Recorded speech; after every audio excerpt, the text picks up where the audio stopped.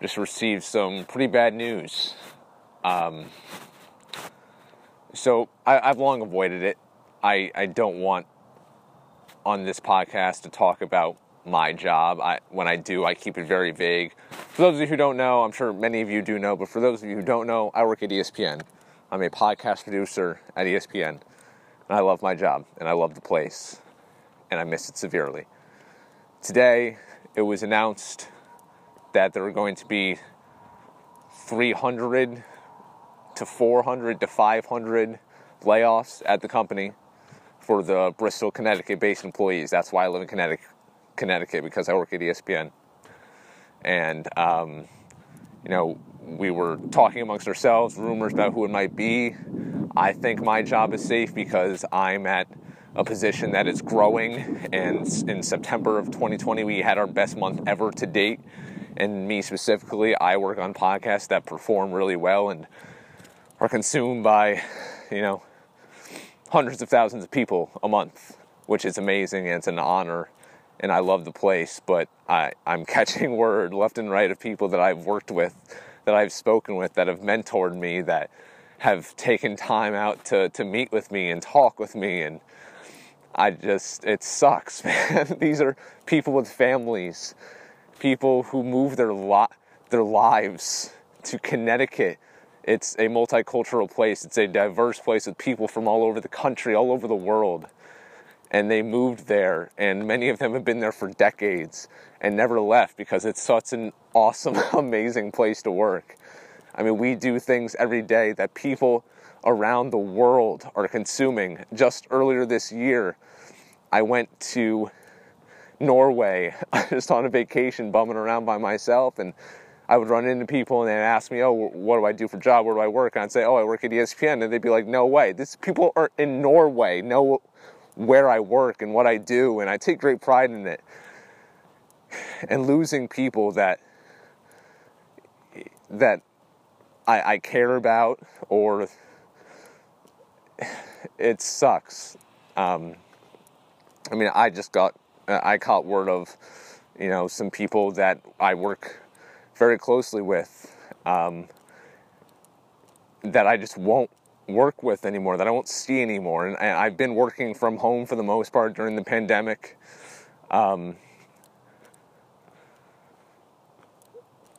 But being at ESPN, it's a campus, it's an adult college campus. That's how I've always described it to everyone, and I love it there. I feel like I fit in there way more than I ever did on a college campus.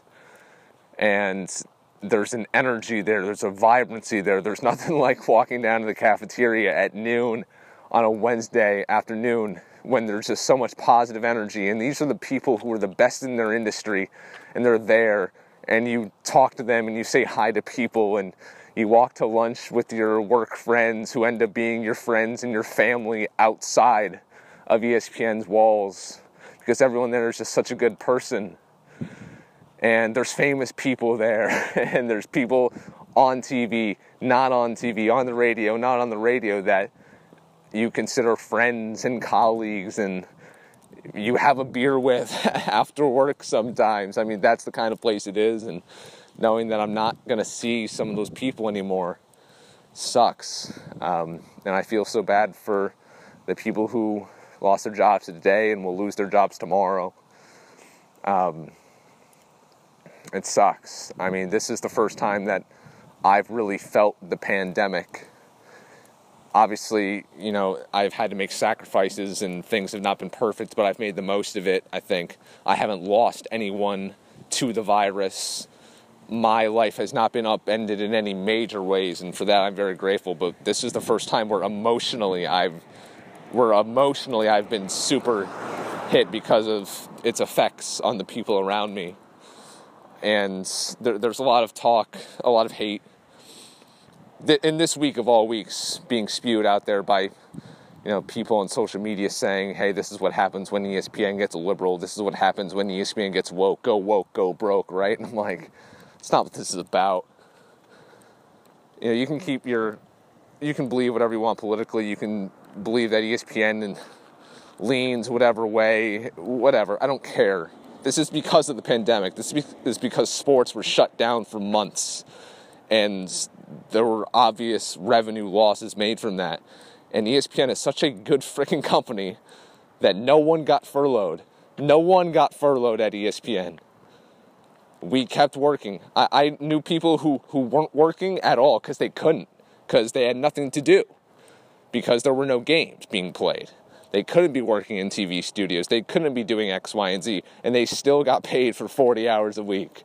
How many companies were able to do that? ESPN did, and they did it for as long as they could. They care about the people, and they care about you. And something like this was bound to happen. I mean, you can't not have sports be off the air for as long as they were and not have some ramifications from it. I mean, and I'm not even supposed to talk about ESPN on my podcast. I'm pretty sure I've actually been instructed not to do that, but I just can't not say something about this, because this just sucks. It's really in the moment. It's the pandemic. That's what this is. To anyone who thinks otherwise, you're wrong. It's gotten a lot of people, and it finally made its way to us. That's the only reason. That's it. So, if anyone who's listening, I just tell someone you work with that you love them, whoever it is that you work with, that you're close with. Look them in the eye and, tell them that you're appreciative, because I know I'm certainly, there's a couple people that I want to do that with right now that I can't, and it sucks. So just a reminder of how hard life can be sometimes. So that's it. Thanks for listening. Talk to you soon.